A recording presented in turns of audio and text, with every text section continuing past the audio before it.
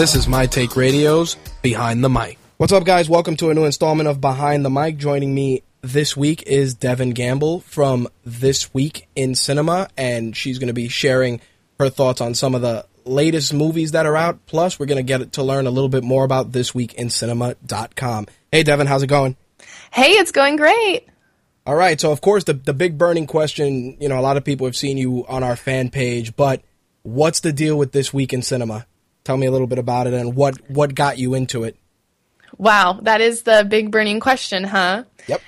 Well, it started about 4 years ago, but if you go to my YouTube channel, you'll notice that it doesn't say that channel's existed for 4 years. I've been doing a lot of different things, trying to sort of get into what I really like and what I really like talking about, because I've always had a passion for movies. I absolutely love them, and as you get older, your opinions sort of change, and I just always found myself talking about it. So I was like, hey, I have a video camera. Like, YouTube's kind of a thing now. I should go ahead and do that. So I've been doing it for a while. The format's changed a couple times, but currently I'm trying to build sort of like a movie review archive.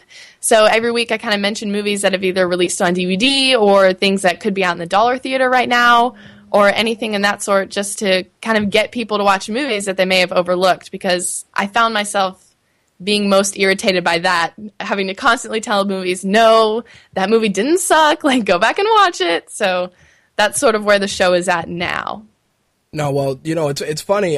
First off, I got to commend you for going in front of the camera. You are a bigger person than me, because I'm approaching 200 shows. I'm trying to make the transition to video, and I have a phobia of getting in front of the camera, especially because we all know how critical YouTube can be. So I got to commend you for that. True. Thank you. I really appreciate that. It was really hard when I started off. I honestly have deleted the first channel I made, and I will never go back and look at those videos, because at the time, I thought I was doing really great and it was as good as it can get. But now when I watch it, I'm just so embarrassed at how awkward I am, and it's really rough. So I'm glad I at least started with YouTube, so that all my fans and stuff kind of know me. And I honestly think Google Plus Hangouts have helped a lot with that, because people can get more of my personality from doing those Hangouts with me, and it's not just my videos. So that took a lot of pressure off. Oh, that's really cool. I think I may need to start doing more Google Hangouts then for that, to help me get comfortable in front of the camera, because I can tell you I suck in front of it. I really do. I do. And they're like, but you do the show for 3 hours. And I'm like, yeah, and no one sees me. No, but the Google Plus Hangouts are great because they're real casual. I mean, everyone just jumps in to talk about what they want to talk about, and it's really laid back, and everyone's nice. I haven't run into anyone mean. There you go. Well, that's always a plus. I mean, yes. One thing I wanted to talk about that I really, really enjoyed, and I said it was probably one of the driving forces behind wanting to do this interview, was your video on the Incredible Mr. Fox. Oh, really? Yeah, because that movie, well, the Fantastic Mr. Fox, let me correct myself. The reason I say that is because that was a movie I had watched, and I stopped watching it because I couldn't get into it, and then you did the hard sell, and I was like, well, damn, let me sit down and try it again. And I watched it, and I was like, all right, it's really quirky and weird, but it's not It's not bad. So, I said I really want to talk. Someone's opinion. I'm so happy. Oh, that's what it is. It's tough for me because for certain movies, and this happens with even our the writers on our site. We all have such strong opinions about certain movies, and I was ruined, and I say this a lot because they had me take film study in school. So, you sit there and I'll watch a movie halfway through. I'll be like, I know who the killer is, or I know what's going to happen next. And it just ruins the experience. So sometimes I try to go into movies with an open mind, and then people get all mad because they'll be like, I really thought that movie sucked, and I'm shocked that you thought it was good. And I'm like, yeah, well, I watched it a little bit differently than you did. Right. So, no, that can definitely be a problem, especially with me. That's why I sort of changed the show to This Week in the Cinema, Time to Reconsider. because I think it's really important that, people give movies a second chance, especially the ones that I like. Well, that, I was glad to actually give it a second look, and I realized that it was incredibly detailed, especially when you watch it in HD. I was like, wow, that's a lot of... Yes. The first time I watched it, I did not watch it in HD, and I thought, oh man, it's just kind of a stop-motion animation style. Like, there's a lot of errors and things that kind of go funky, and it's probably just because, Wes Anderson probably just didn't have that big of a budget. And then when I rewatched it in HD and I read a couple interviews about it to find out that he did all of those things on purpose and how it really contributed to the style, definitely gives you a new appreciation for the movie, so... Thus far from doing your series, what has been a movie that you felt has gotten an unfair rap that you thought was tremendously good? Oh, that's kind of hard to answer because usually it's the other way around. I don't want to say I'm cynical or admit it, but usually I hate movies people love. But honestly, if I had to give one, it probably would be The Fantastic Mr. Fox, because I know a lot of people who don't like the animation. They think it's just a kid movie, so they write it off, and they don't believe me when I just tell them that it's good. So I'd hate to keep on the same movie, but I really think that's the big one that a lot of people write off, that I try and fight with them, the fact that it isn't. I had a feeling like that with The Machinist. I had to convince a lot of people to sit down and watch The Machinist because they were like, oh man, I'm not going to watch Christian Bale looking like an AIDS patient for 45 minutes. And I'm like, look, there's more to it than that, and the movie's so twisted that a lot of people should give it a second look. I tell them that with Fight Club, because that's just people who don't like Fight Club? What kind of people are you friends with? Oh, you'd be surprised. I know a couple of people that don't like Fight Club because they don't like the progression of the movie. Like, they miss like so many of the subtleties. I ended up watching that movie 3 different times for 3 different reasons. Like, the first time I watched it. The second time was like people telling me, hey, did you catch all X Easter egg and Y Easter egg? And I'm like, oh man. And then the third time I watched it because I had read the book and I just wanted to compare. And then whenever it's on cable, I end up just never flipping the channel. So right. Yeah, no, I guess I approached Fight Club with sort of a different view than most people. I have loved Chuck Palahniuk from the beginning, so I read Fight Club, I read Invisible Monsters, I read Survivor, I read Choke, I read all of his books, and then all of a sudden, you're like, I'm just looking at myself like, Devon, you love movies, and you love Chuck Palahniuk, and you've never seen Fight Club? Like, I didn't watch it until this year. Wow. If you can believe that. Yeah. So I finally sat down and was like, this is just getting embarrassing. You have to watch Fight Club. So, of course, I loved it, but I never had the chance to watch the movie without already knowing the twist. Gotcha. Which sort of stinks. So I've never seen the movie with those fresh eyes that a lot of people look at it at. I've always seen it kind of knowing what's happening and analyzing every little thing that's different from the book. But I still loved it, even at that. So, well, it's funny that you mentioned Chuck Palahniuk. I read Snuff, which he did, and I thought it was probably a movie that would translate well to film. But it's signed. They're going to make a movie out of Snuff. Really? Yeah, they Nice. signed with a company. I read it like a couple months ago. I can't tell you what company now. It's some small one that I've never heard of. But it's funny that you say that because I was halfway through Snuff at the time, and halfway through Snuff, and I was like, really? Of all of his books to make a movie, they picked Snuff. But then I finished it, and I was like, oh, I understand now. I kind of like Lullaby also. I thought Lullaby would make a good movie in the same vein as what the hell, The Sixth Sense, like that kind of a vein, done like that. Right. I actually have not read Lullaby. I think Lullaby and Pygmy are the only 2 of his books, and his new one, Damned. Those are the only 3 I haven't read yet. Yeah, Pygmy's a fun book. Pygmy is a fun book. I'll just leave it at that. Okay, all of his are. I mean, there's no running away from it. You know what you're getting into when you read it, and still, like 200 pages in, you're still waiting for that twist because you know what's going to happen, and that's just what I love. I love movies and books, entertainment alike. Anything that can surprise me, I have respect for. What are your thoughts on reboots? Well, it depends. Some reboots can be done really well, and some I'm really excited for. And then some I think should just never be rebooted. I think a really good example of that is basically any 80s, 90s, or previous horror movies I never think should be remade because there's an element in cheesy horror movies that make them so fabulous, and that's the fact that they are cheesy. That's the fact that they didn't have enough money to make the special effects great, and that's what you love about it. So when they redo it with all these great special effects, it's just really lame because the story was actually never really there to hold it up in the first place. I think the best example of that is Nightmare on Elm Street. The original is awesome, and when they came out with the new one, I was like, no, like, half the fun of Nightmare on Elm Street is the corniness and the horrible effects, and that's like someone trying to redo Hitchcock. Like, you just don't. Well, it's funny. It's funny that you cite Nightmare on Elm Street because one of the things with that movie that bothered me was that they really went out of their way to be like, oh, Freddy Krueger was a pedophile. And I'm like, they never really said that in the old movies, and you really never thought it. So it's like, you already have like a preconceived notion, like, wow, Freddy Krueger's a piece of shit, and I'm glad that he got killed. So, right. it kills it. It does, yeah. And I think a lot of reboots just kill it. But at the same time, things that are sort of meant to be retold and keep going, I think Batman's a great example. I mean, Batman has so much flexibility because there's so much comic book material to work off of that, sure, like, keep making Batman movies as long as you do it completely different. I mean, if you keep doing it the same way and trying to recreate something that was already successful, you're going to fail. But if you add some director or some writer or some actor's personal flair that can make the movie different, then I'm okay with the reboot. Well, taking that into consideration, how'd you feel about the Spider-Man reboot? It was all right. Of course, they went with a totally different storyline, which is why I was okay. It was only a couple years after the past Spider-Man trilogy. I was never a huge fan of the Spider-Man trilogy.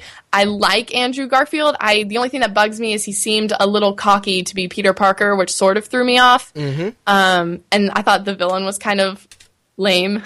I've always liked the Green Goblin a little bit better, but I mean, other than that, I mean, I loved it. I was actually not planning on seeing it, but I was in Orlando for the weekend, and I didn't have tickets to the parks yet, so I had nothing to do, and I just went to go see the movie because it was all that was out, and I'm glad I did because I did enjoy it, but I had to give my little complaints there. No, it's funny you said that because I had similar complaints. I was like, all right, really, you're going to do something else? And then I kind of saw they wanted to flesh out the story a bit, but then They changed a couple of things, and I did feel Andrew Garfield was way too gassed on himself. I'm like, you're supposed to be a nerd. Like, I understand. And he didn't play nerd. He played sort of like cocky hipster, which I was not really down with. Cocky, angry hipster. I'm like, all right, I understand you're trying to do New York now, and you're trying to make it, and I get that, but I'm like, not so much. But the villain, I think, was a welcome departure, and the reason I understand your frustration from the Green Goblin standpoint is because the Green Goblin was done the first time around, so they wanted to kind of dig into his rogues gallery and kind of build off of that to giving people the Green Goblin probably in a second or a third film, which, whatever, it is what it is. I mean, they casted Norman Osborn for the second one, so we may start seeing that. That would be cool, yeah. But one thing, going on the reboot side, I got to see Evil Dead this weekend. Okay, and you're ahead of me then. I haven't gone out to see it yet, but I'm not gonna spoil it.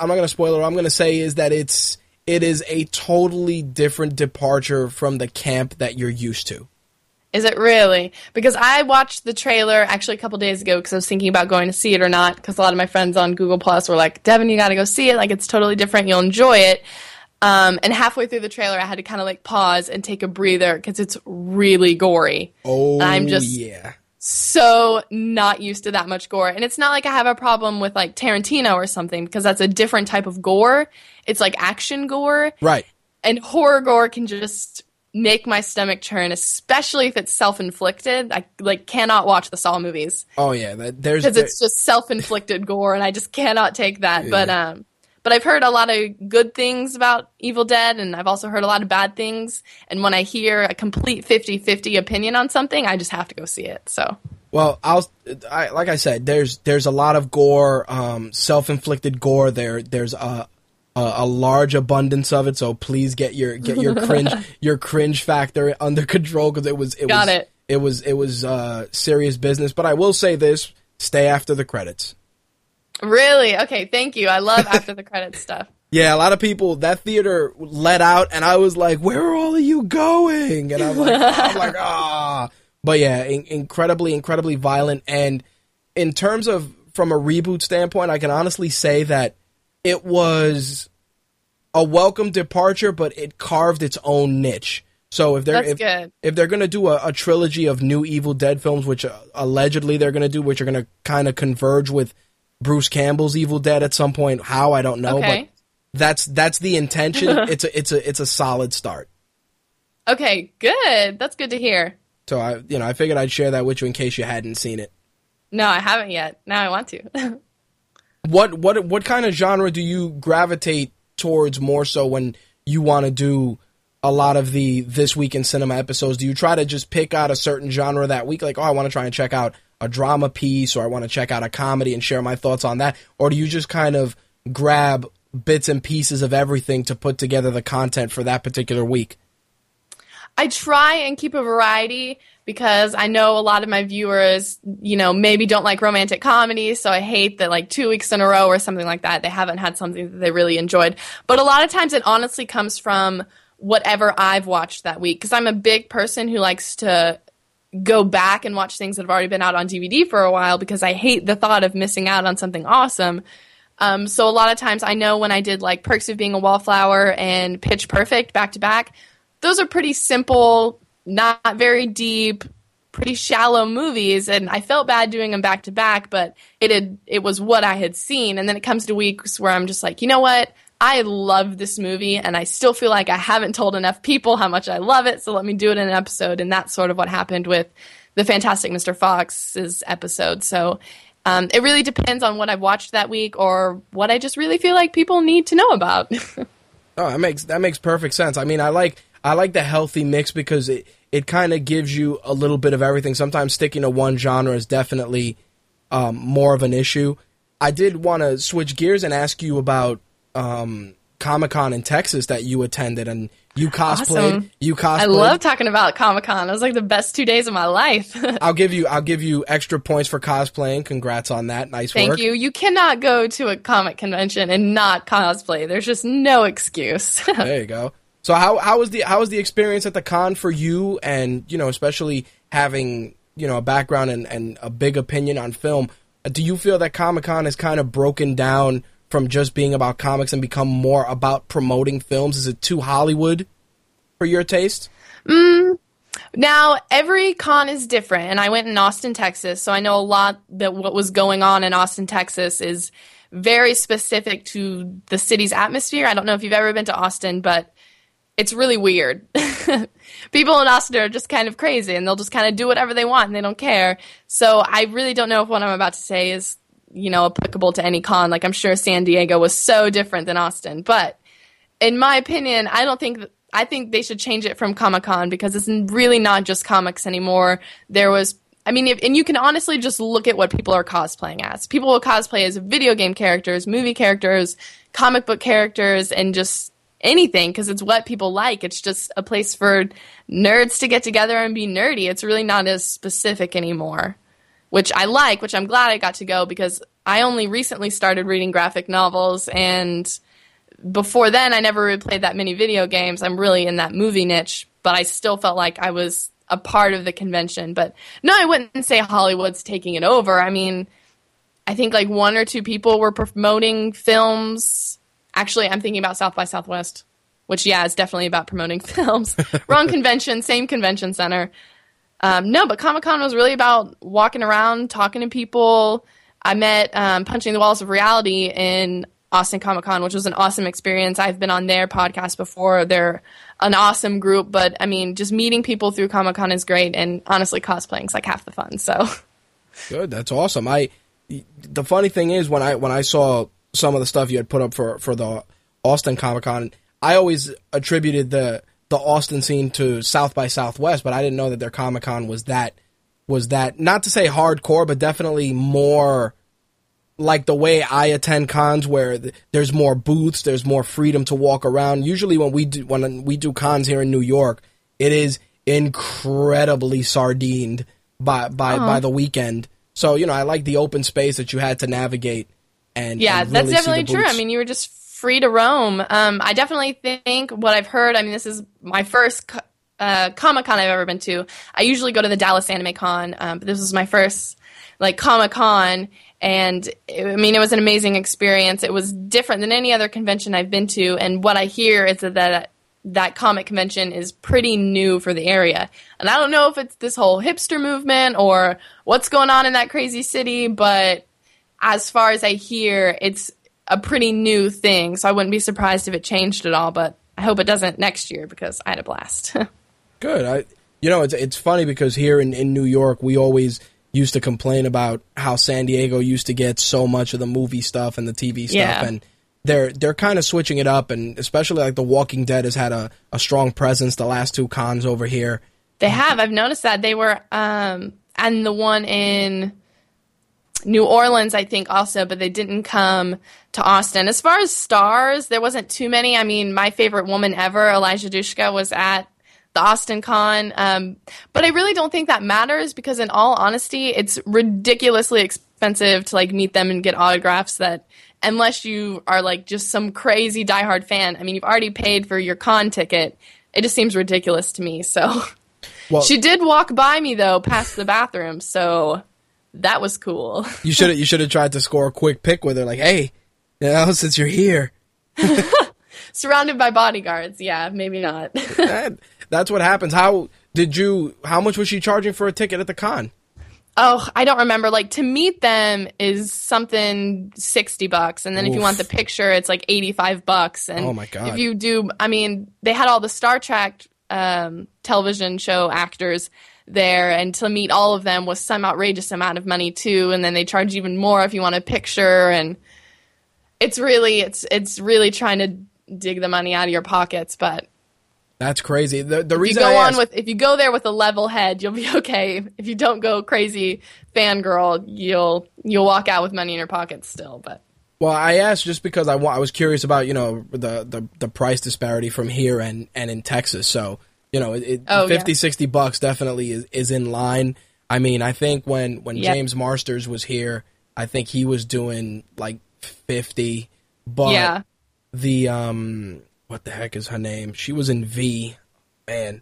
V like V for Vendetta? No, V as in lizard people V. Right, okay. Just checking, because I was like, oh my God, Natalie Portman was at a con. No.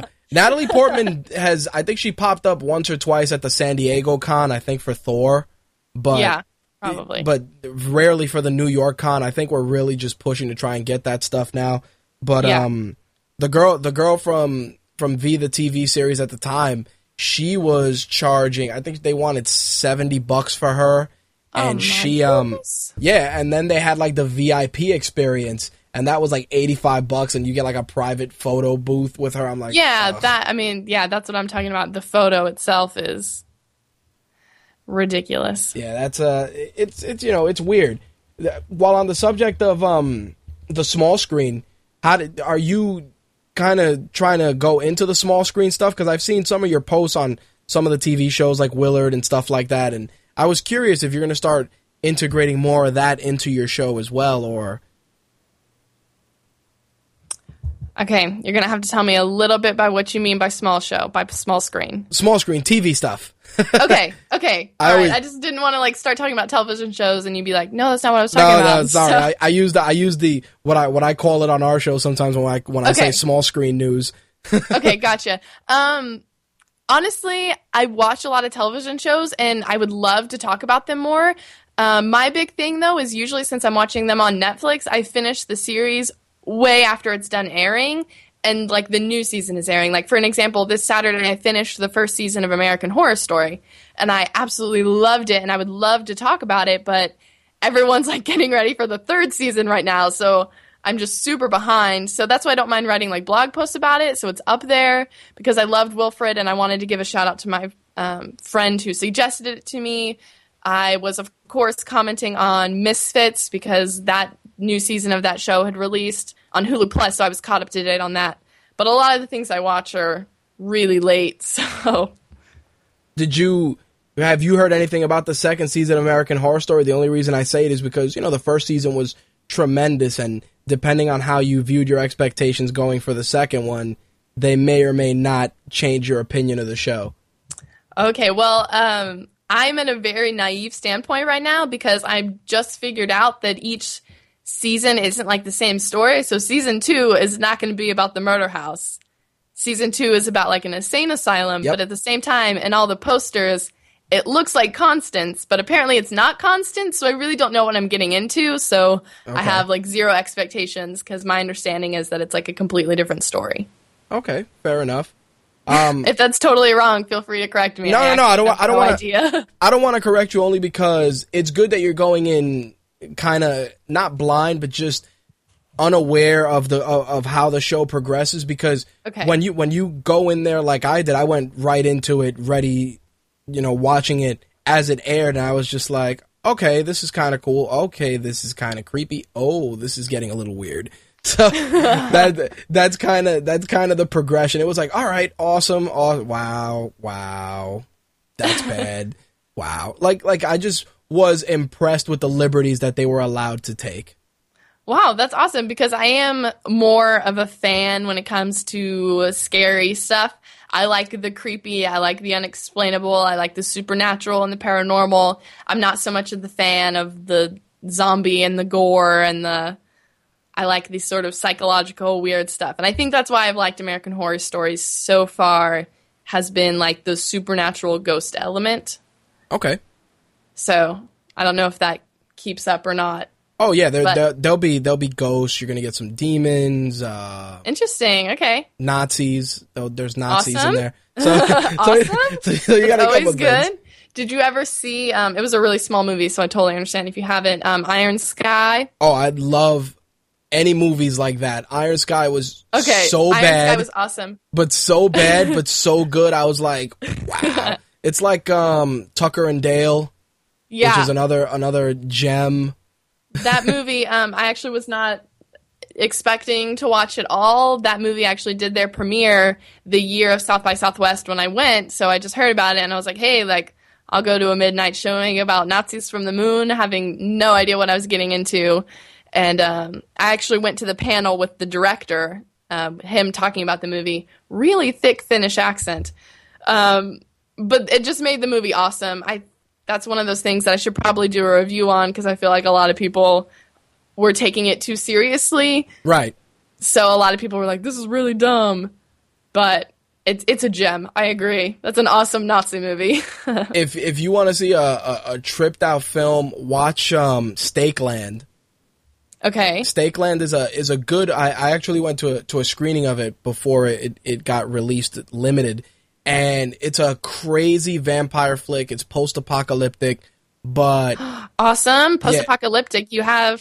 You have my attention. I love dystopian society, post-apocalyptic stuff. Oh yeah, it's a trip, and it's one of those movies that when you watch it, you're like, wow, they really took it there because the story is so.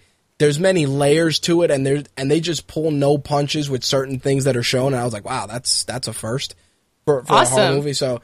I definitely I can tell you to check that out. And there's another gem if you like Iron Sky, a movie called Rubber. I've heard of that. I have not gotten around to watching it, but yeah, that is every time I start talking about so cheesy or so horrible they're awesome movies, someone always brings that up. It's like the story of a tire, right? Yep. Yeah, I've heard it's so weird but so well done. So it's a sentient tire that kills people, and the funny thing was when we were looking to do Comic-Con, a girl walks up and she was giving condoms out, and I'm like, what is wrong with you? She walks up to me and Dave and Buster, she goes, oh, here, Rubber, and I look and I'm like, what the hell is this? But the lady, she was a PR rep for the distribution company. She's like, oh yeah, well, don't get freaked out, because I'm like, lady, you just you're handing me a condom in Dave and Buster's at 8:00 at night with two of the other guys that write for the site. What the hell is going on? So she was like, no, this movie's about, this tire and it goes around, and I'm like, oh my God. And this is how you're promoting it. You are crazy. Yeah. And I'm like, and you're promoting it by giving out. And she's like, well, tire, rubber, condoms. I'm like, oh my God. So I had to watch it because I'm like, this is the creepiest campaign ever. Yeah, it was a trip, but it definitely don't make it a movie that you have to go out of your way to watch. But if you're bored when they just check it out, you're gonna be like, wow. Yeah, I just looked for it on Netflix, and it is also available on Instant, as so is Skateland. So yeah, you'll like both of those. They're pretty creepy. Awesome. I wanted to ask, when you do your videos, how are you recording? Are you recording with a webcam, or do you have a standalone video camera and then you're doing all your video editing? Because your picture is always incredibly crisp. Thank you. Thank you very much. I actually have a Sony FS100U, which is a standalone production video camera. I didn't buy it just for my web show. I use it in the company I work for also, so it's sort of a double whammy there. But yeah, it's a wonderful camera. I use the kit lens it came with, but I love when I get to use my Nikon attachments, because I also love photography. So I have a whole bunch of Nikon lenses laying around. Nice. And I got an attachment that lets me use those lenses, and it's beautiful. I love it.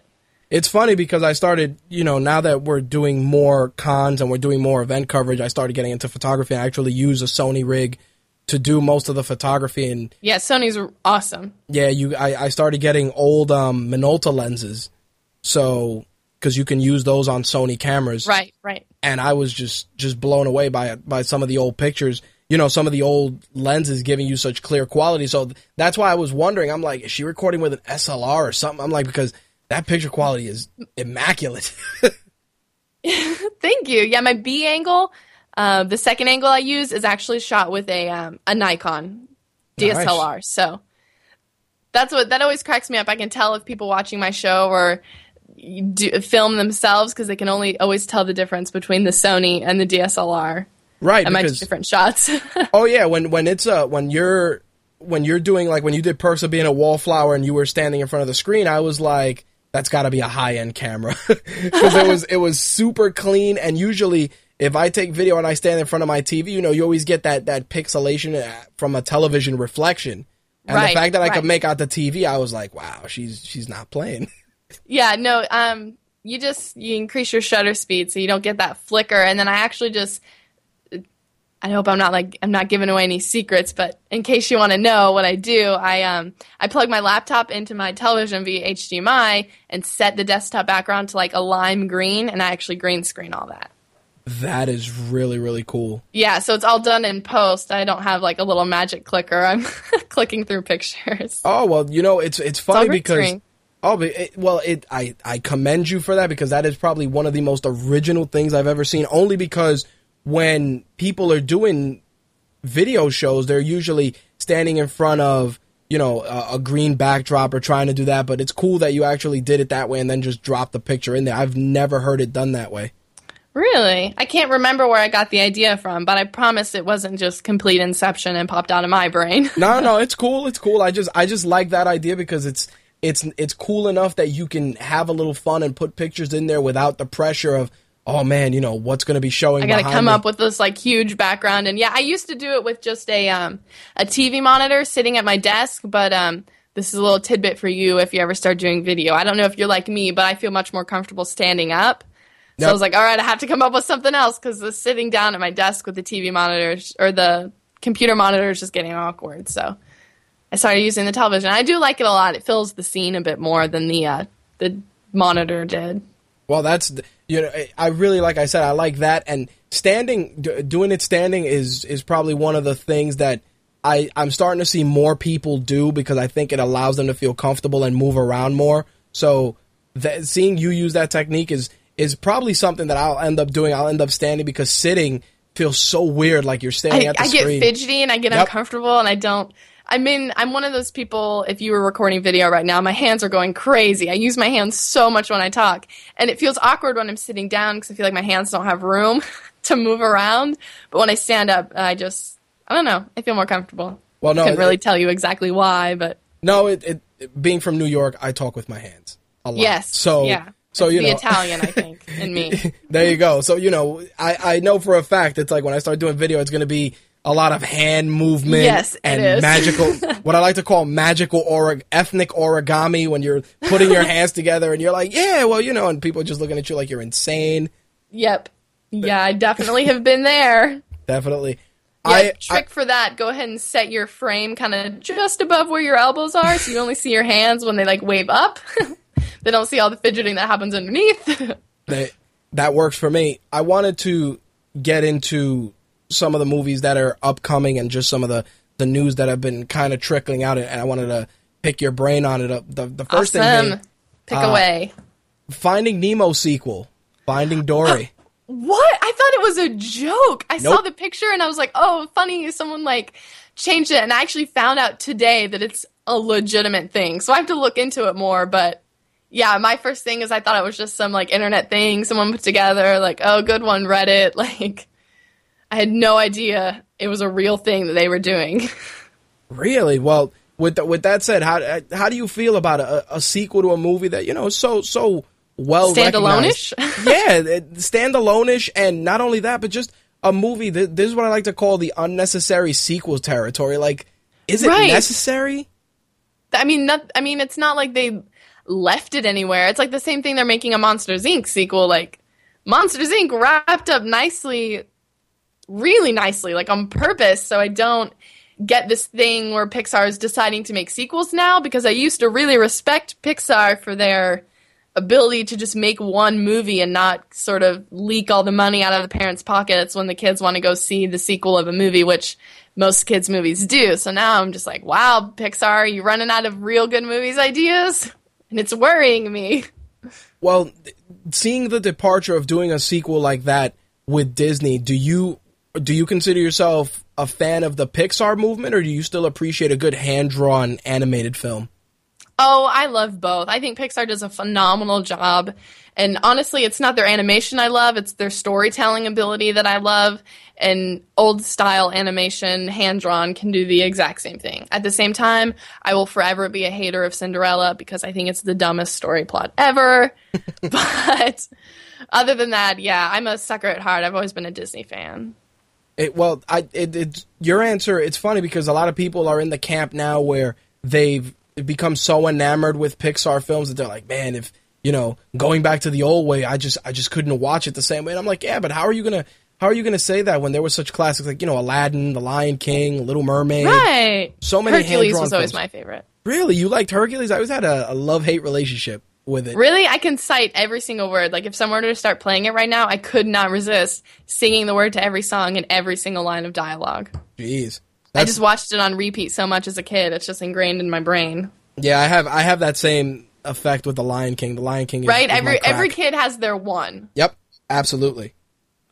But with that said, you know, seeing something like Finding Dory, and then it's like, you know, 12 years later, you're like, for me, I just felt that to get that voice cast together 12 years later and try and capture that same magic, you know, the inflection of people's voices change, people get older. Oh, absolutely. I'm concerned about that product. Yeah, that's why I thought it was a joke, because it seemed so out of left field. And yeah, it also seems like they're trying to pull money out of the crowd of people who loved Dory, because even though the movie's about Nemo, everyone loves Dory. Dory's everyone's favorite character. But there's a certain thing that changes when you love a secondary character or a supporting character, and then all of a sudden the supporting character you sort of know about becomes a main character. It's just going to be odd, and I really don't know if they're going to be able to make a whole story about her. Well, like, she was a supporting character from the beginning for a reason. Well, it's like the fascination people have with Mater in Cars. Right? Like, you love the supporting character because they're not deep. Right. So you only really know their good things. They're not dynamic. They're not anything like that. So I don't know. I'm worried. Where do you stand with Marvel's domination of the film industry for the last few years? Right. Yeah. It's weird. It's weird to think about. But I'm not a hater. I love a simple superhero movie. There's something about superheroes that I think everyone, and I especially, just love. At the same time, I don't really like, I don't know, I think the way they're doing these Avengers movies are better than the way other series have been dragged out. I like the fact that they give each superhero their own movie, and then they made Avengers, and now they're giving each superhero their own movie, and then they'll make an Avengers 2. I think that's kind of clever, and that's never really been done before. So I respect them for that. And of course, I can't hate anything Joss Whedon does. So I'm good with the Avengers. I'm not sure about another Thor and Captain America, though, because they were good, but I mean, they couldn't stand on their own. Right? Mm-hmm. I think if I didn't know when Avengers was coming, I wouldn't have liked Thor or Captain America. I mean, Iron Man made 2 movies on his own. He's making a third. Iron Man is Tony Stark is such an obnoxious character that he makes the movies, but Thor is corny and stereotypical and reminds me of a lot of the comic book. Thor and Captain America are both like that. They're kind of ridiculously patriotic. I see what you're saying. And I think that's what's different with sort of Batman and Iron Man and the X-Men movies and basically any other superhero. They're all fighting their own internal battle on, like, should I do what's right? Should I not do what's right? And it seems like Thor and Captain America are just kind of like, oh, I love my country, save humans. And they're just good people that have no flaws. So I'm not a huge fan of that. So I don't really like their standalone movies. Well, with that said, then what's your take on the new Superman approach? I was never a huge Superman fan. I don't actually remember watching too many of the originals or any previous versions, so I'm gonna have to go back. I don't really have much an opinion because I'm not a big Superman fan. That's never been my superhero. But it looks interesting. I like the way they're sort of taking the story now that I've actually seen a full enough trailer that tells me what it's actually about. So I'm excited in that aspect, but I mean, nothing riveting. Well, no, the reason I asked that is because when you were talking about, Captain America and Thor, a lot of people in my audience and a lot of people that follow comics, they always say that that's always been one of Superman's biggest flaws. He's the world's biggest Boy Scout. It's like there's never right. any internal conflict for him. Right. He's always just like, ready to save the world, ready to save the world. And I think that was successful in, I couldn't tell you what decade, but like the time period the original like Superman television show came out. Right. That's really what America needed. So that's what Superman was to them, and it worked. And now, I mean, not to be cynical, but society's kind of different. We don't really want that anymore. So it's sort of weird to me, at least. Yeah, I think going with the flawed hero or the hero that's thrust into a situation has become the norm. I mean, that's one of the reasons why I kind of like Kick-Ass. And right. Oh man, I love Kick-Ass. I'm so excited for the second one. Yeah, it's gonna be super ultra violent, but it's crazy because when Mark Millar did that, when they announced Kick-Ass 2, I had finished reading a book he did called Nemesis, which if you get a chance to pick it up, or I'll see if I have a trade, I'll email it to you. It is probably one of the most disturbing supervillain concepts that when you finish reading it, you're like, holy crap, that was ridiculous. Because what happens is we get so many approaches of the hero and very little approaches of the villain. Yeah, I've always felt that way. And with Nemesis, it was just an homage to villainy at its best, to the point where they were saying like, oh, this is going to get made into a movie finally, and it's kind of gotten quiet, but it's something I figured I would kind of drop in there for you because, I'll send it your way, but when you get past it, you're going to be like, wow, this definitely needs to be a movie. It's in that Chuck Palahniuk vein. Yeah, I'm always a big fan of the anti-hero. I mean, if I had to pick a favorite quote unquote superhero, it would be Rorschach or V for Vendetta, just because I love the concept of not wanting to be a hero and not being a hero for the fame just because you have your own like internal reasons for doing it. And a lot of society doesn't see them as good guys. And I think the guy who's being the good guy because he wants to be the good guy, not because society is like demanding it of him, is the best kind of hero. Where do you stand with R-rated superhero films? Because, Kick-Ass and Watchmen, they fell into that vein. Even V for Vendetta's subject matter kind of teetered into that realm. Do you feel that box office success for R-rated films is harder to come by just because of the subject matter? Or do you just think that people are just more concerned about mature heroes? I definitely think there's a difference. There's a reason Avengers is PG-13. Right. They're trying to keep it shallow. They're trying to keep it fun. It releases in the summer for a reason.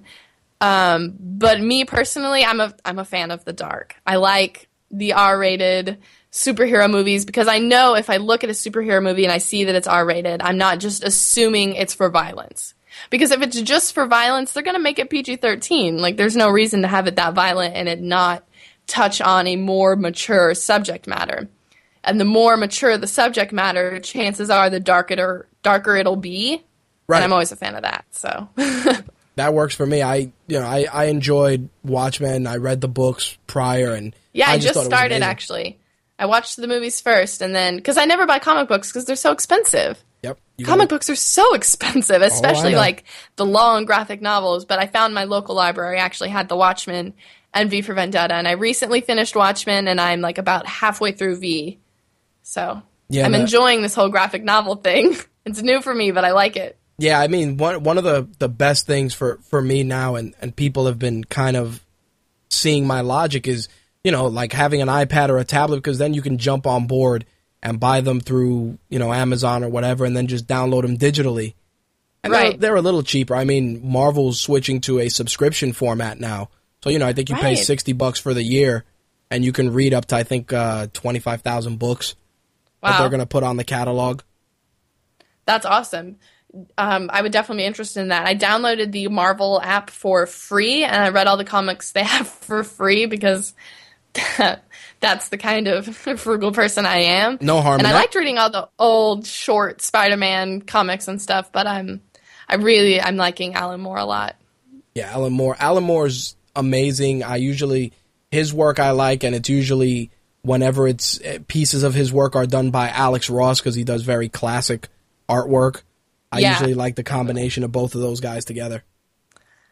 Right, and I definitely think it's easier. I'm just having some internal conflict because the more I read V for Vendetta, the harder time I'm having deciding which I like better. Because my two favorite scenes in the movie aren't in the graphic novel, but a scene I don't think you can call it a scene in a graphic novel. I don't know what you call it, but it's not even a whole chapter, but it's not even one panel, but it's a couple of panels of one interaction, I guess you could call it, that is in the graphic novel. I'm just like, man, I really wish I could have seen that in the movie, so I'm having a hard time deciding which I like better.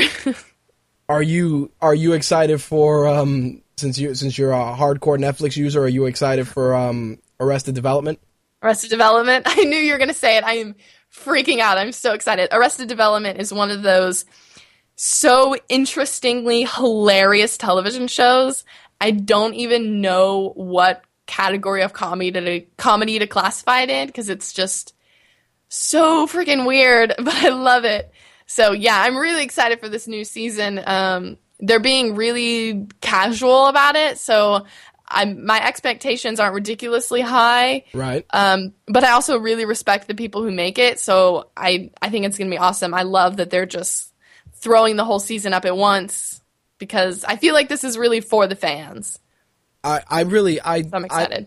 I like that they're doing it that way, and they're doing it through Netflix. I mean, same thing with I started getting into House of Cards, and the same thing. I think that doing shows like that, and especially if there's a budget for it, that Netflix is a great vehicle. I mean, my fiance, she likes Veronica Mars, and Veronica Mars is her crack. So when they did the Kickstarter campaign for it, and it broke so many records, and it came together so nicely, I said to myself, that's great, crowdsourcing, and it's going to get out there. But I feel that Netflix and even Hulu to a degree are a better medium to get this stuff out there, because you can scale it down in a smaller way and people still get to enjoy the content at their pace. Absolutely. TV is getting so competitive now, and I really think these online, just like everything is going online, I think these online streaming is a really great avenue. I also think it's what's great about Arrested Development. Now, I don't know if this is true, but this is just what I feel like. Arrested Development ended a long time ago. I mean, I couldn't tell you what year, and then when it released on Netflix, I feel like a lot of people started watching it. Like, I never watched Arrested Development when it was on television. I watched it on Netflix. Yep. And I watched the whole season at once. So I think they caught on to that and were like, hey, let's reward our Netflix fans for being so awesome and almost rebooting the show without us. So I really hope that happens. I mean, I don't want to say I hope that happens with more shows, but the fact that they had the ability to do it and cared enough to do it, I think is really awesome. So, well, the last episode of Arrested Development, I think, was in 2005 or 2006. So think about the amount of time it's been since then, and people are still at a fever pitch for that series to air on Netflix. Right, exactly. And I mean, think about all the things Jason Bateman has done since Arrested Development. Right. I mean, he doesn't need to do this for the money. Nope. He doesn't need to do it for the money. He's doing it because he wants to. I mean, look at all the things Michael Cera has done since Arrested Development. Michael Cera was like a little baby in Arrested Development. He's done so much since then. So it's cool. They're definitely doing it because they want to. I want to see the horror series they plan on doing for Netflix. I think it has werewolves in it. That's what it looks like. Ooh. Yeah, that looks pretty cool. I've been kind of researching it casually to see because the news are so vague. But right? I'm like, Netflix is doing the right thing, but they I don't know how well they're gonna fare constantly bombarding people with shows without waiting for their shows that they have on there to be successful. Like, you should wait till Arrested Development and House of Cards wraps up its run before jumping into something else.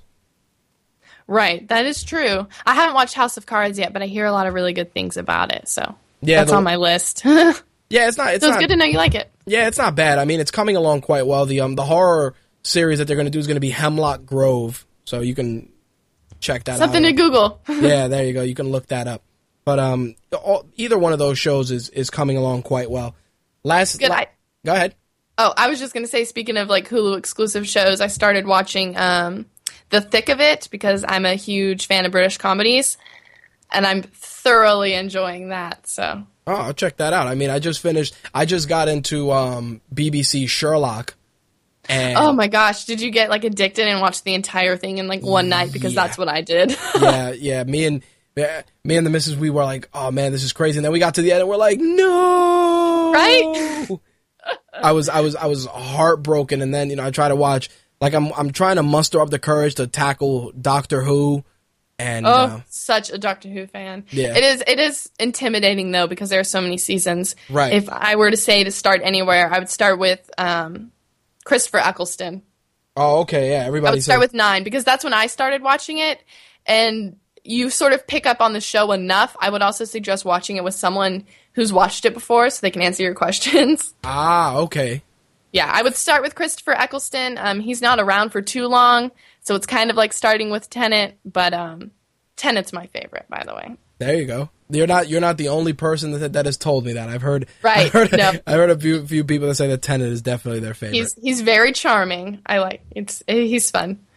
Very sassy. They're all very sassy, and I really enjoy that. Yeah, I've only watched BBC Sherlock. I watched Luther because Idris Elba. I watched his work in The Wire, and I became a fan of his body of work on The Wire, and I was like, damn, let me check out this show. It's only a handful of episodes, and I was like, holy crap, extremely dark. Yes. Very, very dark. I get what you mean there. All right, well, last two more casual questions I wanted to ask. All right, go for it. Actor or director you hate the most? Like, you refuse to watch any of their work? Actor or director? I know directors that I love, but if I hate a movie, I don't really go through the trouble to figure out what the director is. So I will try and answer actor, but you'll have to give me a second. Sure. I try and find people I love, not people I hate. Well, I guess here's a good one. Will Ferrell. Wow, that's It's hard, and a lot of people really don't agree with me, but I really dislike his movies. Now, I love when he hosts SNL. Right. I loved Stranger Than Fiction. I like Elf, but when he makes those obnoxious, terrible, so stupid comedies, I can't even take it. Which was the one that you felt was one of his worst? The worst? I try not to watch them. I've only seen, I guess I watched Blades of Glory, Talladega Nights. Anchorman was pretty funny. Okay. But that's because there was lots of other comedic actors in that movie that were helping him out. Okay, fair enough. But I would probably say Blades of Glory is my least favorite. After seeing that, I was like, I'm just done with this. I'm done watching his movies. I watched that, and I disliked it because I disliked John Heder. He's the guy from Napoleon Dynamite, right? Yes. Okay. He's all right. I don't really have a huge problem with him, but yeah, no, he didn't make the movie for me either. Nope. I watched Napoleon Dynamite a handful of times for a bunch of inside jokes that I have here in my house, but I ended up watching it. I'm just like, wow, this dude outside of this movie is such bullshit. And director wise, I gotta say, Uwe Boll. Uwe Boll is definitely probably one of the worst directors walking this planet. Can you, I mean, I'm not going to be able to Google his name because I have no idea how to spell it. Will you give me like a couple things he's done so I can maybe get an idea what you're talking about? His name is Uweboll, and he did a movie called Blood Rain that had Kristanna Loken, who was the female Terminator in the last Terminator flick. Okay. And that movie was just abysmal. He also did a movie called In the Name of the King with Jason Statham based on a game that was just god awful. He's done a lot of movies based on video games that were just nowhere near. That's a weird thing to accomplish. Yep, he's did like In the Name of the King, House of the Dead, Alone in the Dark. Those were all based on different types, on different games. Same thing, Blood Rain falls in there, Far Cry. And I'm like, who gives this guy these licenses? These movies are complete shit. Yeah. It's bad. Like it's real bad. Like every movie he does, I'm like, ugh, why? And I always try to give him a shot, and then I watch a movie and I'm like, no. Why did I do that? Yep, why did I do it? The guy was a producer on a movie called Blubberella. Oh, what? Yeah. Blubberella is okay, that's when you know you've missed it. Yeah. Blubberella was I actually ended up watching it late night once. And it sounds like a late night movie. It doesn't even have a poster on IMDb. No. It's just like this terrible comedy, and there's like this big girl that tries to be a superhero, and I'm just like, oh god. That's pretty horrible, actually. Wow. And worst movie you've seen? Oh my gosh. Okay, this is something that I hate telling people because they're either totally agree with me, need convincing, or just absolutely hate me. So bear with me. Go ahead. But I hated the movie Drive. Thank you. Oh my gosh, you agree with me? Yes. Holy shit. And I'll tell you. Oh my god, thank you. I seriously had to take down my Drive review after the movie came out because I was getting so many negative comments. I'll tell you why I say that. I watched Drive because everybody thought it was so awesome, and I sat through it, and I will say Drive had a banging soundtrack. It was a ridiculous soundtrack. The soundtrack is one of the things I didn't really like. I think their director of photography did an amazing job. I want to print out all the frames in that movie and make it a scrapbook because it looks beautiful. We watched it, and the fact that we're like, Ryan Gosling only uttered 15 words. Oh my god, there's no dialogue. Nope. Who can write a script with that little dialogue and that little character development? What were they thinking? Well, the crazy thing is, there's a site that we get all our trailers from, which is Trailer Addict, and they put up a Red Band trailer, which I know you love.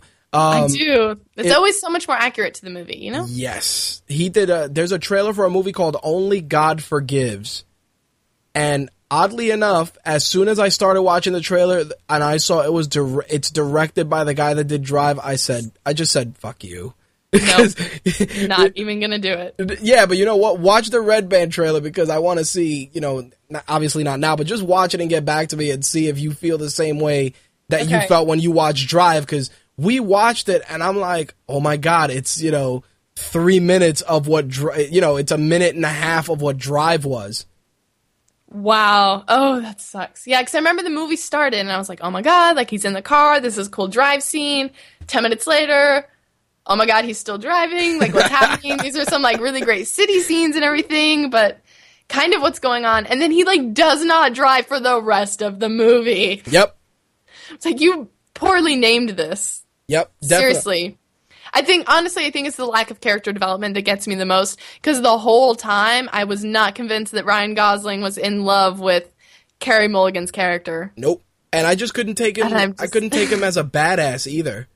Right? It was so you're a pretty boy, but also a badass. But I thought you were just a pretty boy until you inexplicably started smashing some guy's head in an elevator. Yeah, I was that movie. I definitely got to say that Drive, I can say, is probably one of the movies that I hated. and a lot of people give me shit, but I didn't. A lot of people give me shit too. I didn't like The Hangover either. I didn't like it while I was watching it, and I feel dumb, but I quote it a lot. Right, but it's like a quotable movie, but it's not actually good. I can't believe they're making a third one. Yep. The Hangover falls into the same vein as Talladega Nights, Elf, movies that you may watch and you'll forget about them, but they're quotable, and then you find yourself like Anchorman. Like, I'll quote something out of Anchorman, like I'll say I love lamp, or something like that, but then I'm like, wasn't that great? Yes. That's a really good category of movie. We should make that a thing. But no, yeah, I definitely agree. I felt the same way about like Bridesmaids and what was that other one? There was some other comedy like that like everyone instantly fell in love with, and I was like, oh my gosh, this movie must be hysterical. I must go see it. And then maybe it's just because my expectations were too high, but not enjoying it that much, but still quoting it all the time. Bridesmaids is definitely bullshit also, and that's because it's the same thing as The Hangover for me. Yeah, at the same time, I loved Bridesmaids because I am in love with Chris O'Dowd, and that's only because I love the IT Crowd. Ah, okay. Well, that makes sense. So the British guy in Bridesmaids, yep, who's the police officer or whatever, he is a co-star in a hysterical British television show called the IT Crowd, where they're like these two guys that run IT for this huge corporation, and they're hysterical. You probably won't get half the jokes if you don't work in some sort of technology field, but it's great. Nice. So, I'm gonna have to. I had to watch it for at least that. Nice. All right. Well, there you go. You've done a great job taking us behind the mic. And last but not least, where can people find you and keep up with you? Oh, of course. It depends what you're looking for. If you just want the episodes, feel free to subscribe on my YouTube channel. It's just youtube.com/This Week in the Cinema. I don't do as much blogging as I should, but feel free to go to my blog, thisweekinthecinema.com. A lot of times I'll throw up things you're talking about, like television reviews or trailers I've seen or any sort of news I'm just super appalled by and have to share all of my opinions on. But I'm really trying to pimp out my Google Plus page. I'm getting a lot of fans on that, and it's sort of an interesting social network, and my actual job is community managing, so this whole social networking thing is kind of important to me. But I'm really trying to explore that social network more, so if you happen to be one of the people that are on Google Plus, totally join me there. I do hangouts once a week on Fridays at 8 o'clock p.m. Central Standard Time. That's my time. So 9 for you guys on Fridays, and those are a lot of fun. So, it's whatever you're looking for. Just, look up This Week in the Cinema. I have like a Pinterest account, just whatever. There you go. All right, I'll make sure to include the links in the show notes. And as always, Devon has taken us behind the mic. Thanks for taking the time for speaking with us. Absolutely. I had so much fun. Thank you.